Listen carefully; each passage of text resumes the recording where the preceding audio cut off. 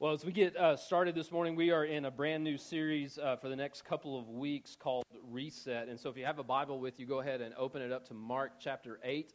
If you have your smartphone, you can turn on your Bible and open up the YouVersion Bible app if you want. If you click on events or click on more and then events, you'll find Ridge Church. It should pop up right there for you, and you actually get all of today's notes and scripture in your YouVersion Bible app. If you don't have the YouVersion Bible app, just search Bible, and it should be the first one that comes up in your app store, and it's absolutely free. We use it every single week here at Ridge Church. And so as you're turning there and getting ready for that, I want to take care of a little family business. One of the things that is a distinctive for us here at Ridge Church is that we are an elder-led church.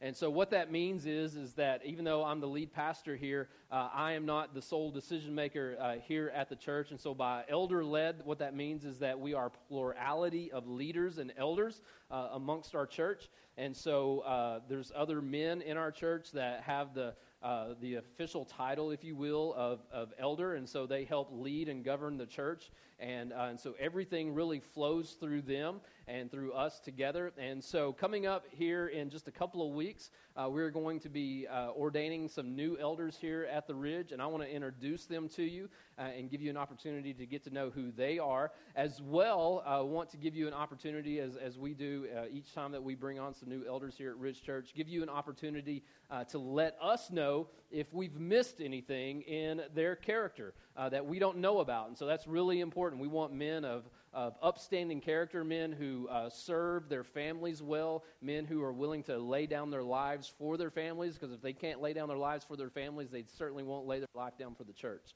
And so all of those things are really important to us. And so I want to introduce to you and put some pictures up here on the screen as well. We've got some of them in here, and so we'll have them stand up as well. But the first elder that's going to be coming on board is Larry Pemberton. Some of you guys know Larry and wife Lisa.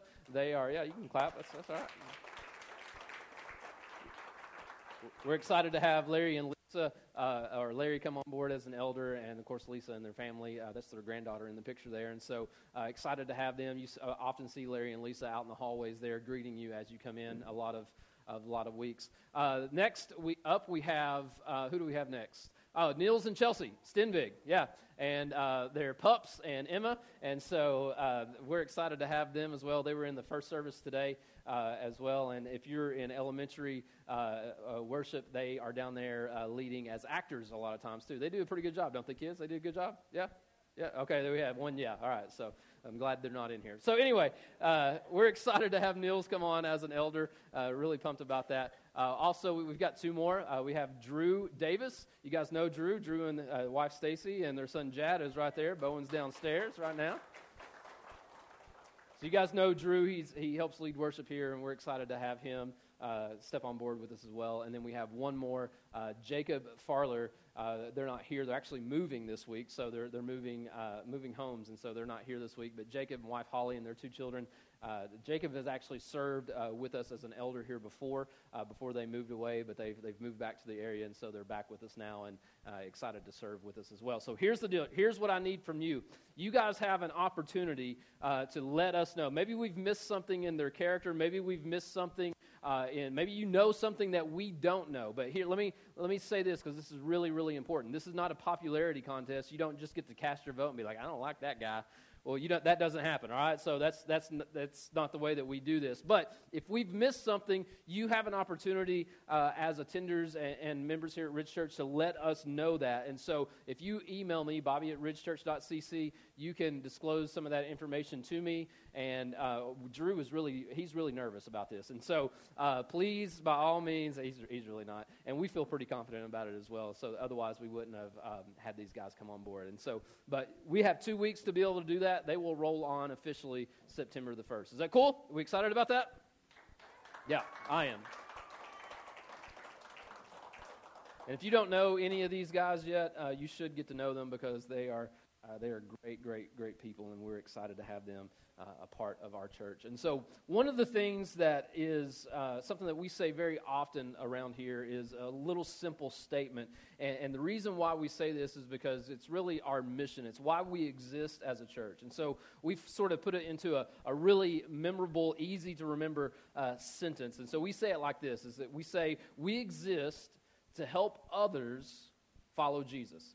And so our church, this place right here, you and me together who make up the church, the reason why we gather here today, the reason why we gather every week is to help people follow Jesus. This is our mission, if you will. And so what does that mean? Let me just sort of give you some quick details as to what that means exactly. Our desire, my desire as your lead pastor and as one of the pastors and elders here at the church, my desire for each and every person that comes through these doors every single week is twofold.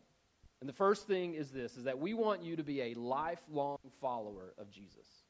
Like that's my heart and desire for you. Even if you've come in here today and you're not really sure, you know how this Jesus thing works or who Jesus is or whether or not you're a follower or not, like regardless of how you've come in here or whether you've come in here as a 20, 30 plus year follower of Christ, we believe and want, our desire is that you will be a lifelong follower of Jesus. That's the first thing. And the second thing is this, is not only will you be a lifelong follower of Jesus, that you will also be a lifelong multiplier of Jesus' followers. Because here's what I know to be true, is that if you are a sold out, absolutely committed, submitted, and sacrificing follower of Christ, here's what I know will come out of you, is that you will also be a multiplier of Christ's followers. Because this is what Jesus said. Jesus said, go and make disciples.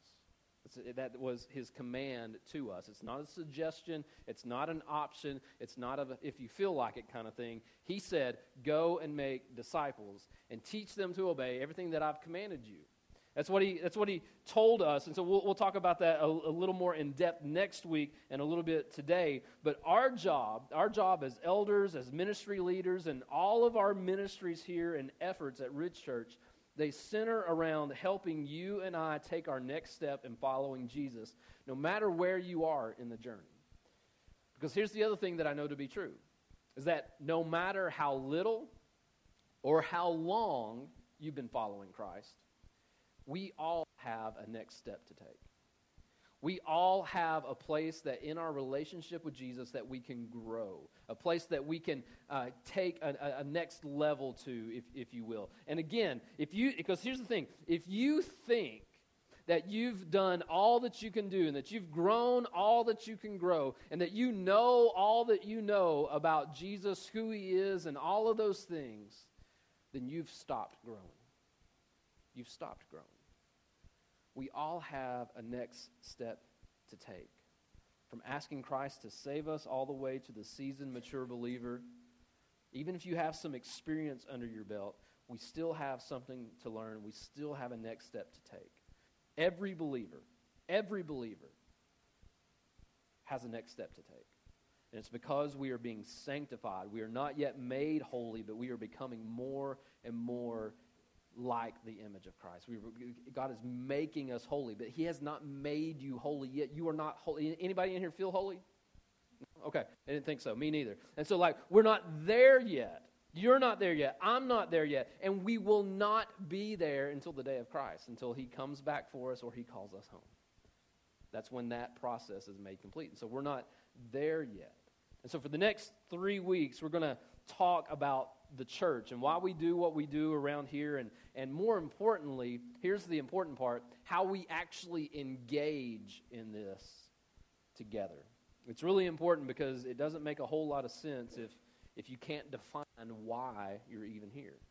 And so we want to help make that a little more clear and a little more understandable for each one of us. And so here's what I want to do in the next few minutes. 2 things. Number 1 is I want to show you what pursuing Jesus with all of our heart and loving him, completely submitted to him, I want to show us what that looks like according to the Scriptures, and then how we as a church are helping each of us get there, and how we want to continue to help you grow in your faith. Okay?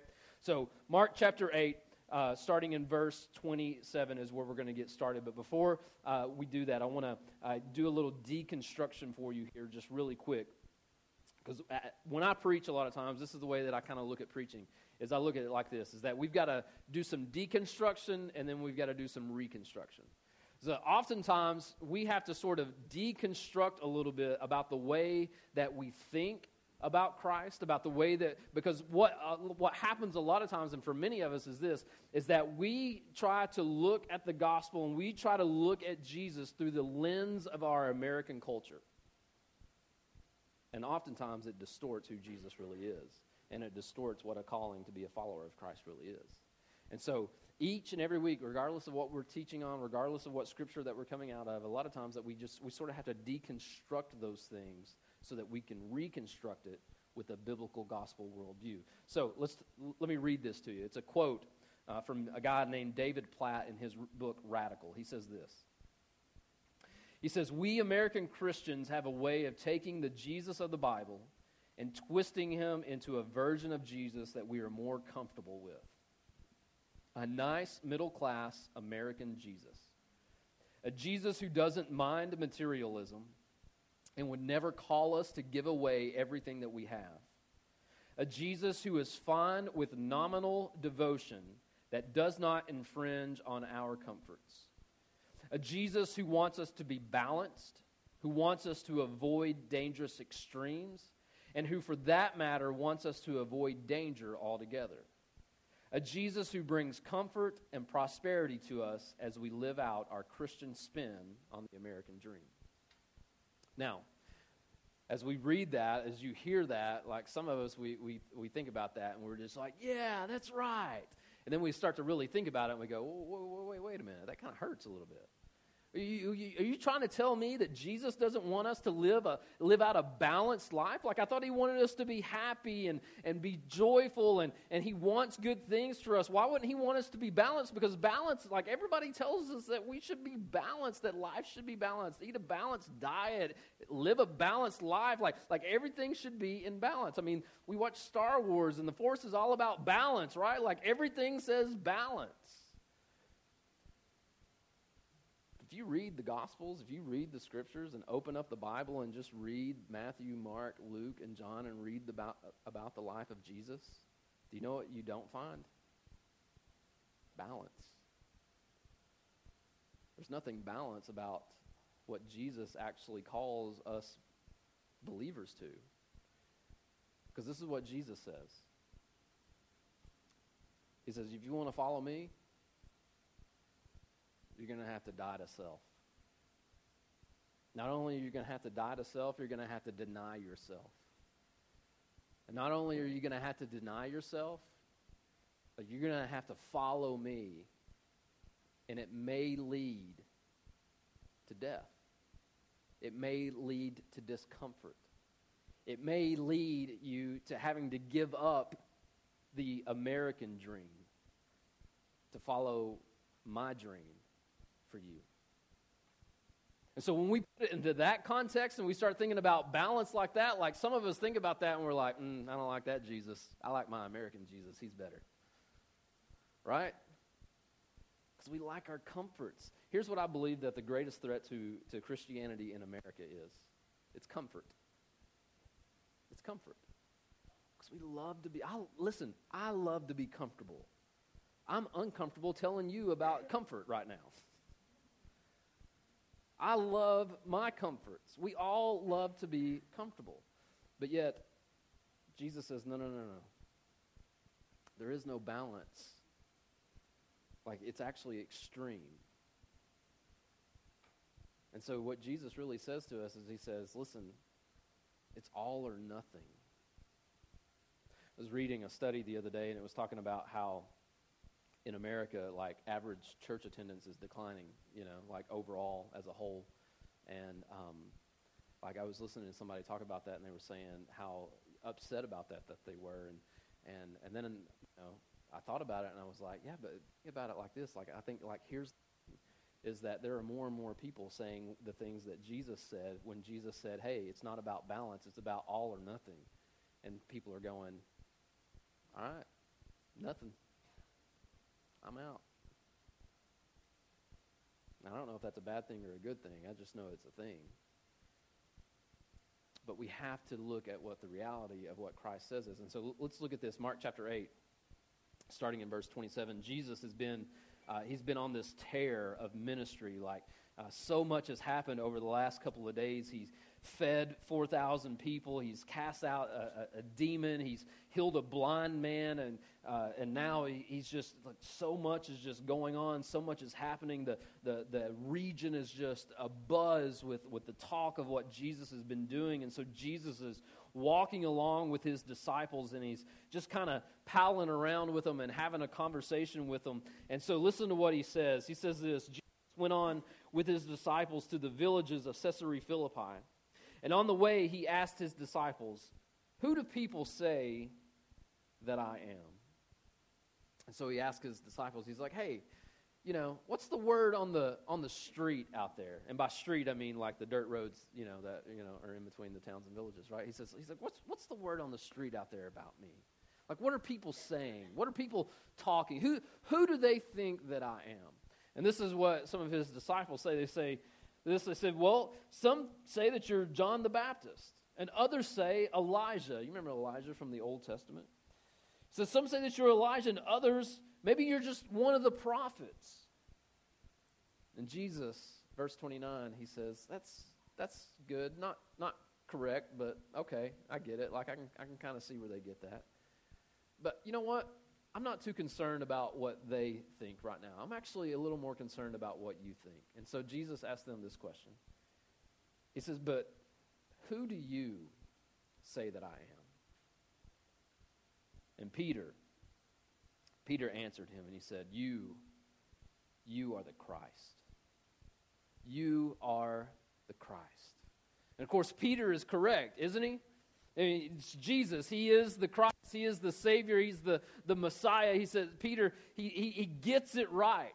He says, "You are the Christ," which is the correct answer.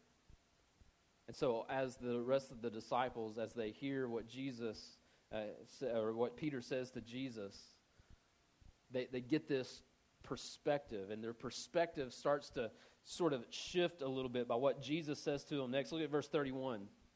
It says this, and it says, "And he began to teach them that the Son of Man must suffer many things and be rejected by the elders and the chief priests and the scribes and be killed, and after 3 days rise again."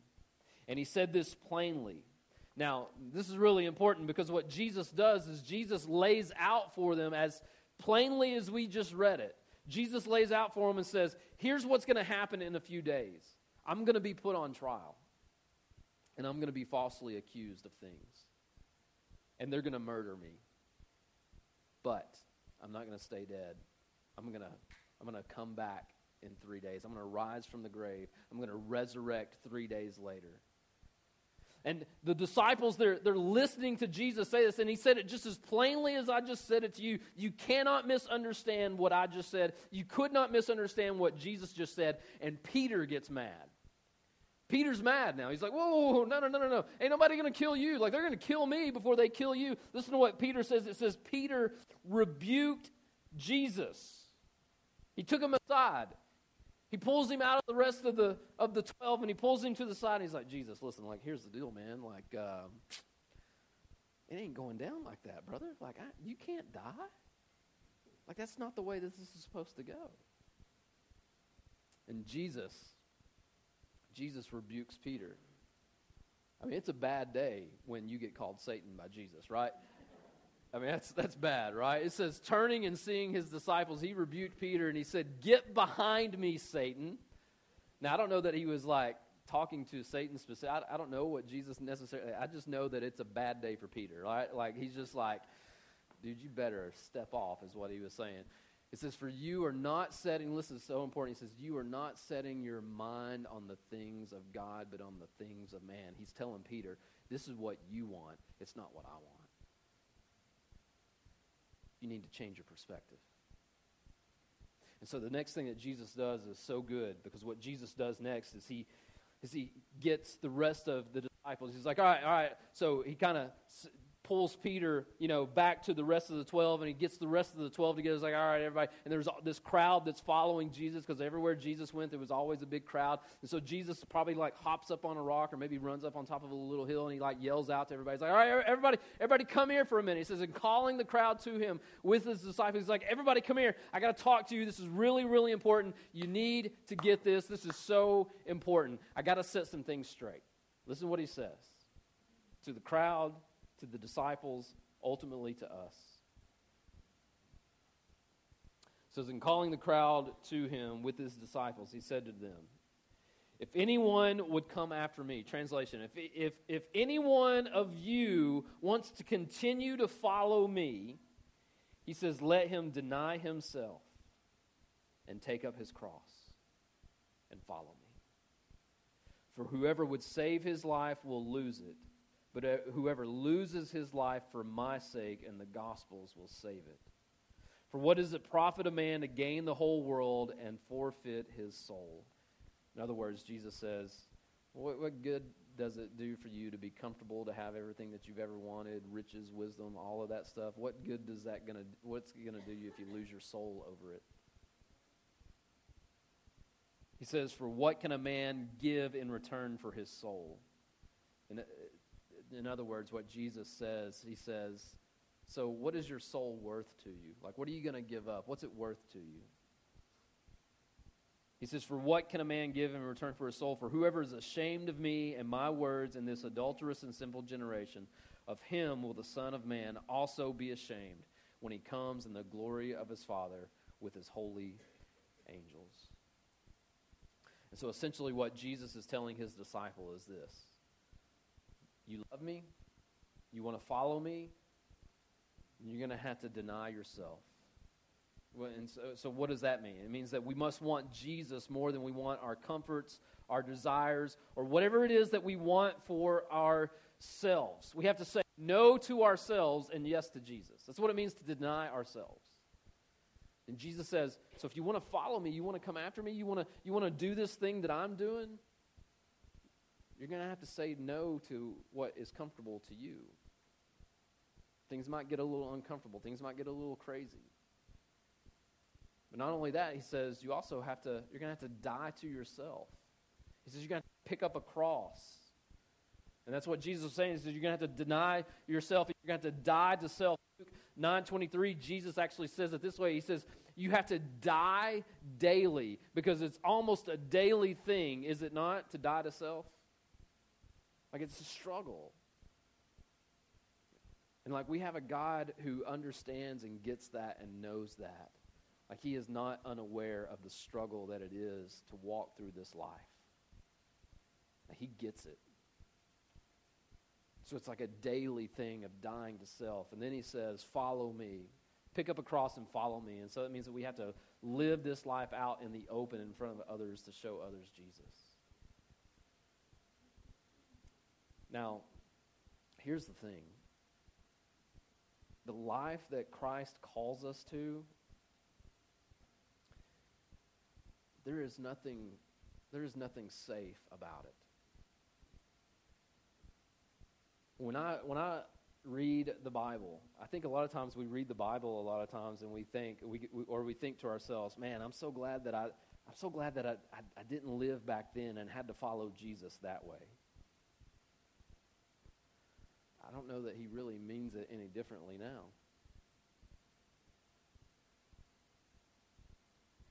There's nothing safe sometimes about it.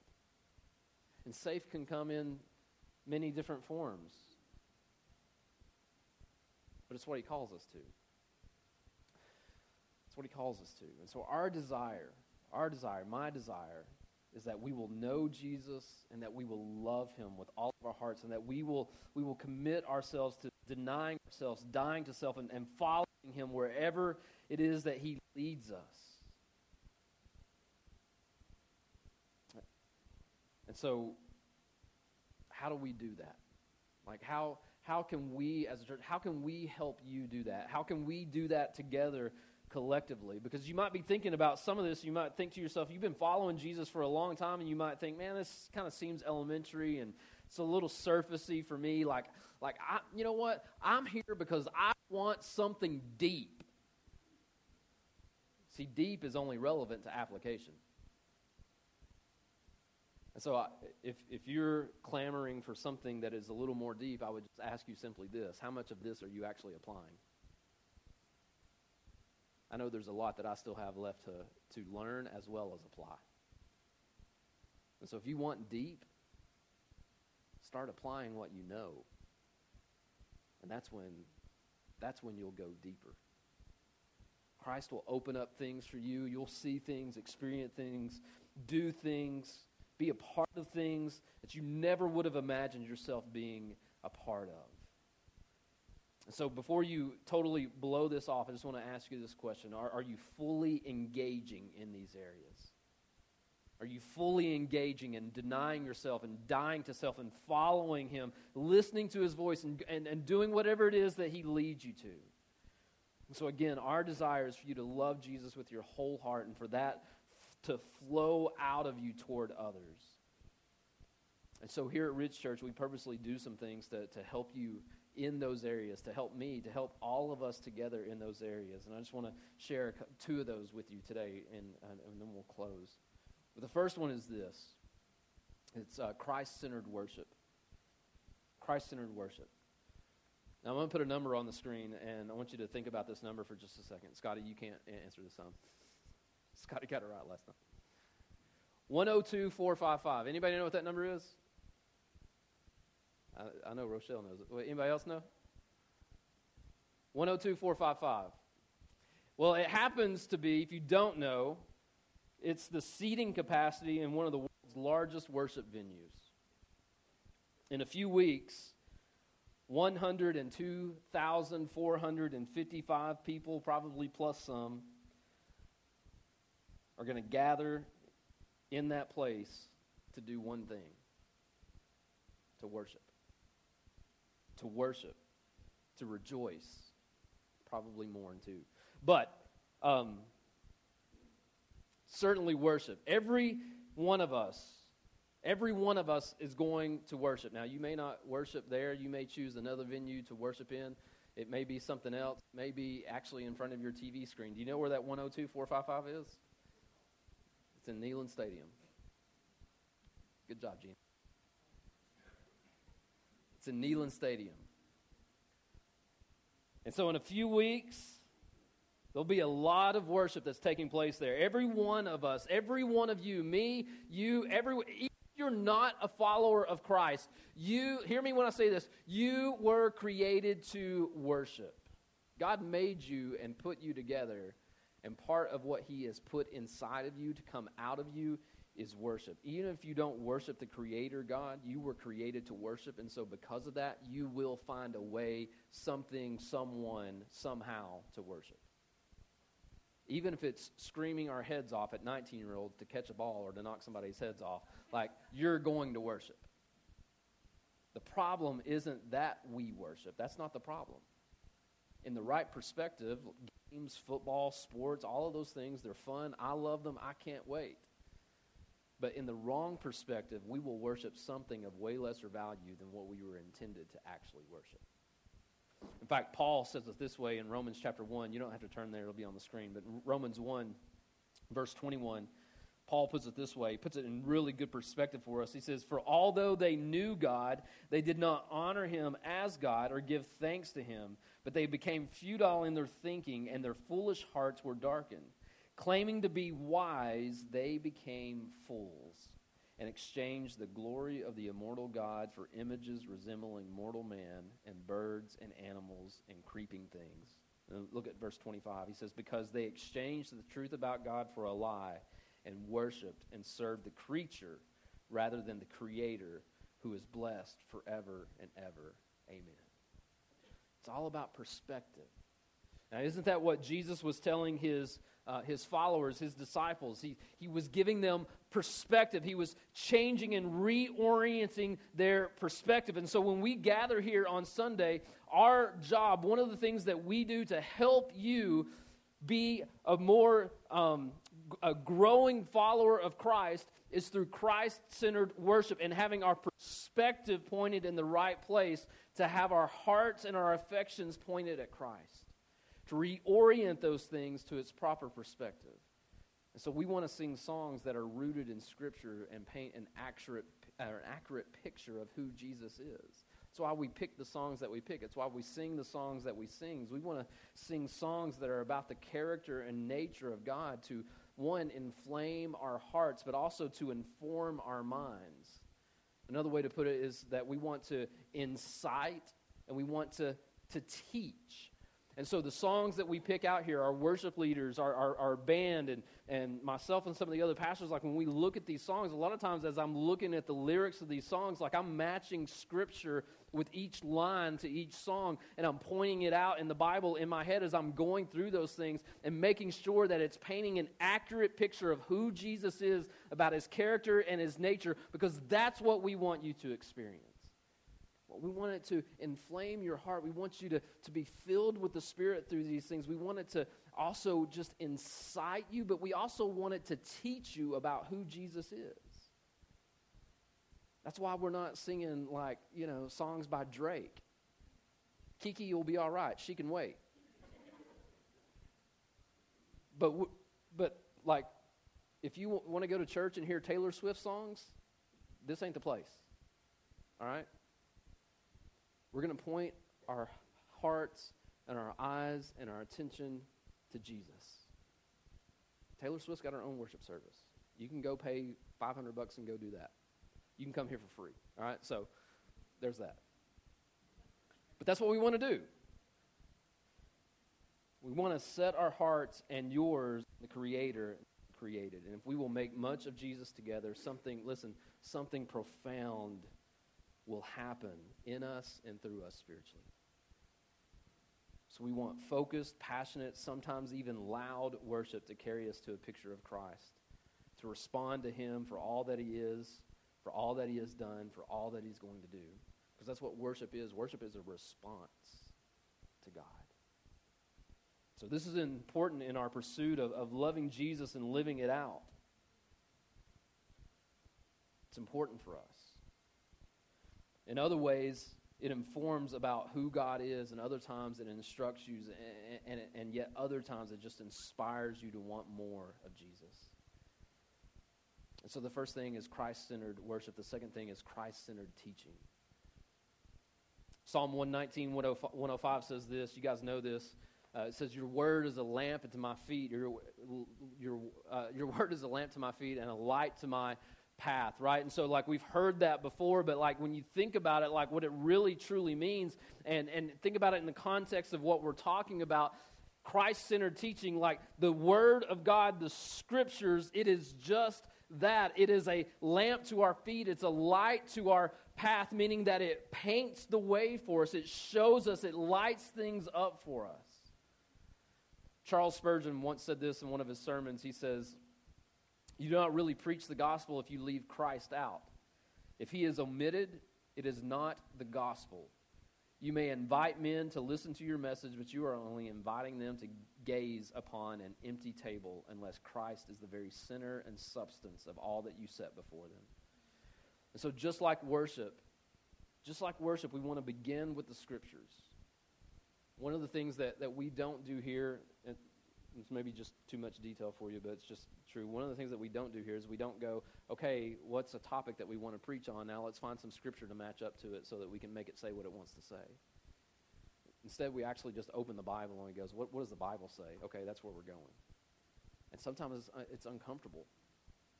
Sometimes it's uncomfortable for me to say. Sometimes it's uncomfortable for you to hear. But it's almost always uncomfortable for us to live out. So we let the Scriptures dictate where we go, what we say, and it informs all that we do.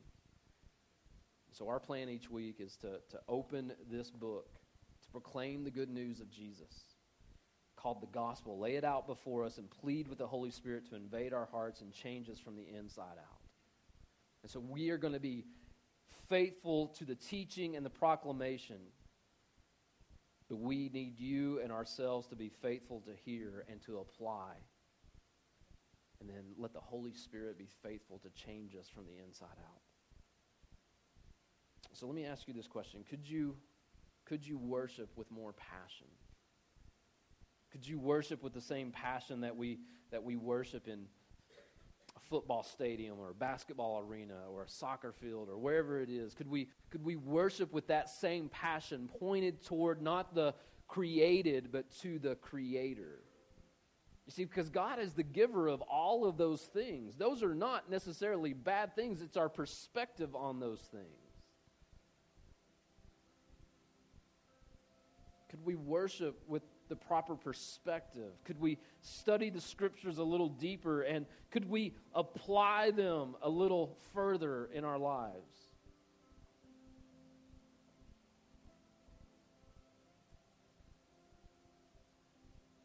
See, if we're not doing these things in the deepest of manners, then we still have a ways to go. Because that's what's deep. That's what's deep. Have you ever, we've all done this, but have you ever taken, like a button-up shirt and you start to put the buttons together? How many of you start from the top?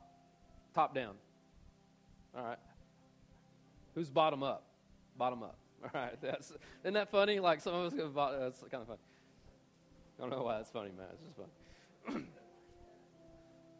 I don't know if I've ever really thought about where I think I'm bottom up. Anyway, so Chris is a middle guy.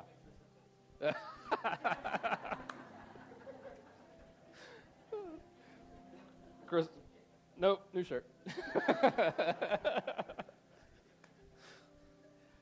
You ever buttoned your shirt up and got to wherever it is that you're going, and somebody's like, "Hey, bro, like your shirt's like you're off a little bit." Anybody ever got their buttons off a little bit? But you know where that starts? It starts with the first button. Like if you get the first one off, you don't match that one up right. You kind of get it twisted a little bit. You miss the first button. Like everything else is off, isn't it? See, this is foundational. It's like we don't want to get off here. We don't want to get off here because everything from this point, everything from this place, what Jesus said here to his disciples and those that were around him that day when he said, you have to deny yourself, you have to die to yourself. And if you're going to follow me, you're going to follow me and it's going to be uncomfortable. Like if we get that wrong, if we get off there, everything else in your relationship with Christ is going to be off because there's going to be a lot of things that just don't make sense. So our job, my job as your pastor, our job as a church, is for us to help you and to help each other get that first button right so that everything else starts to make a little more sense.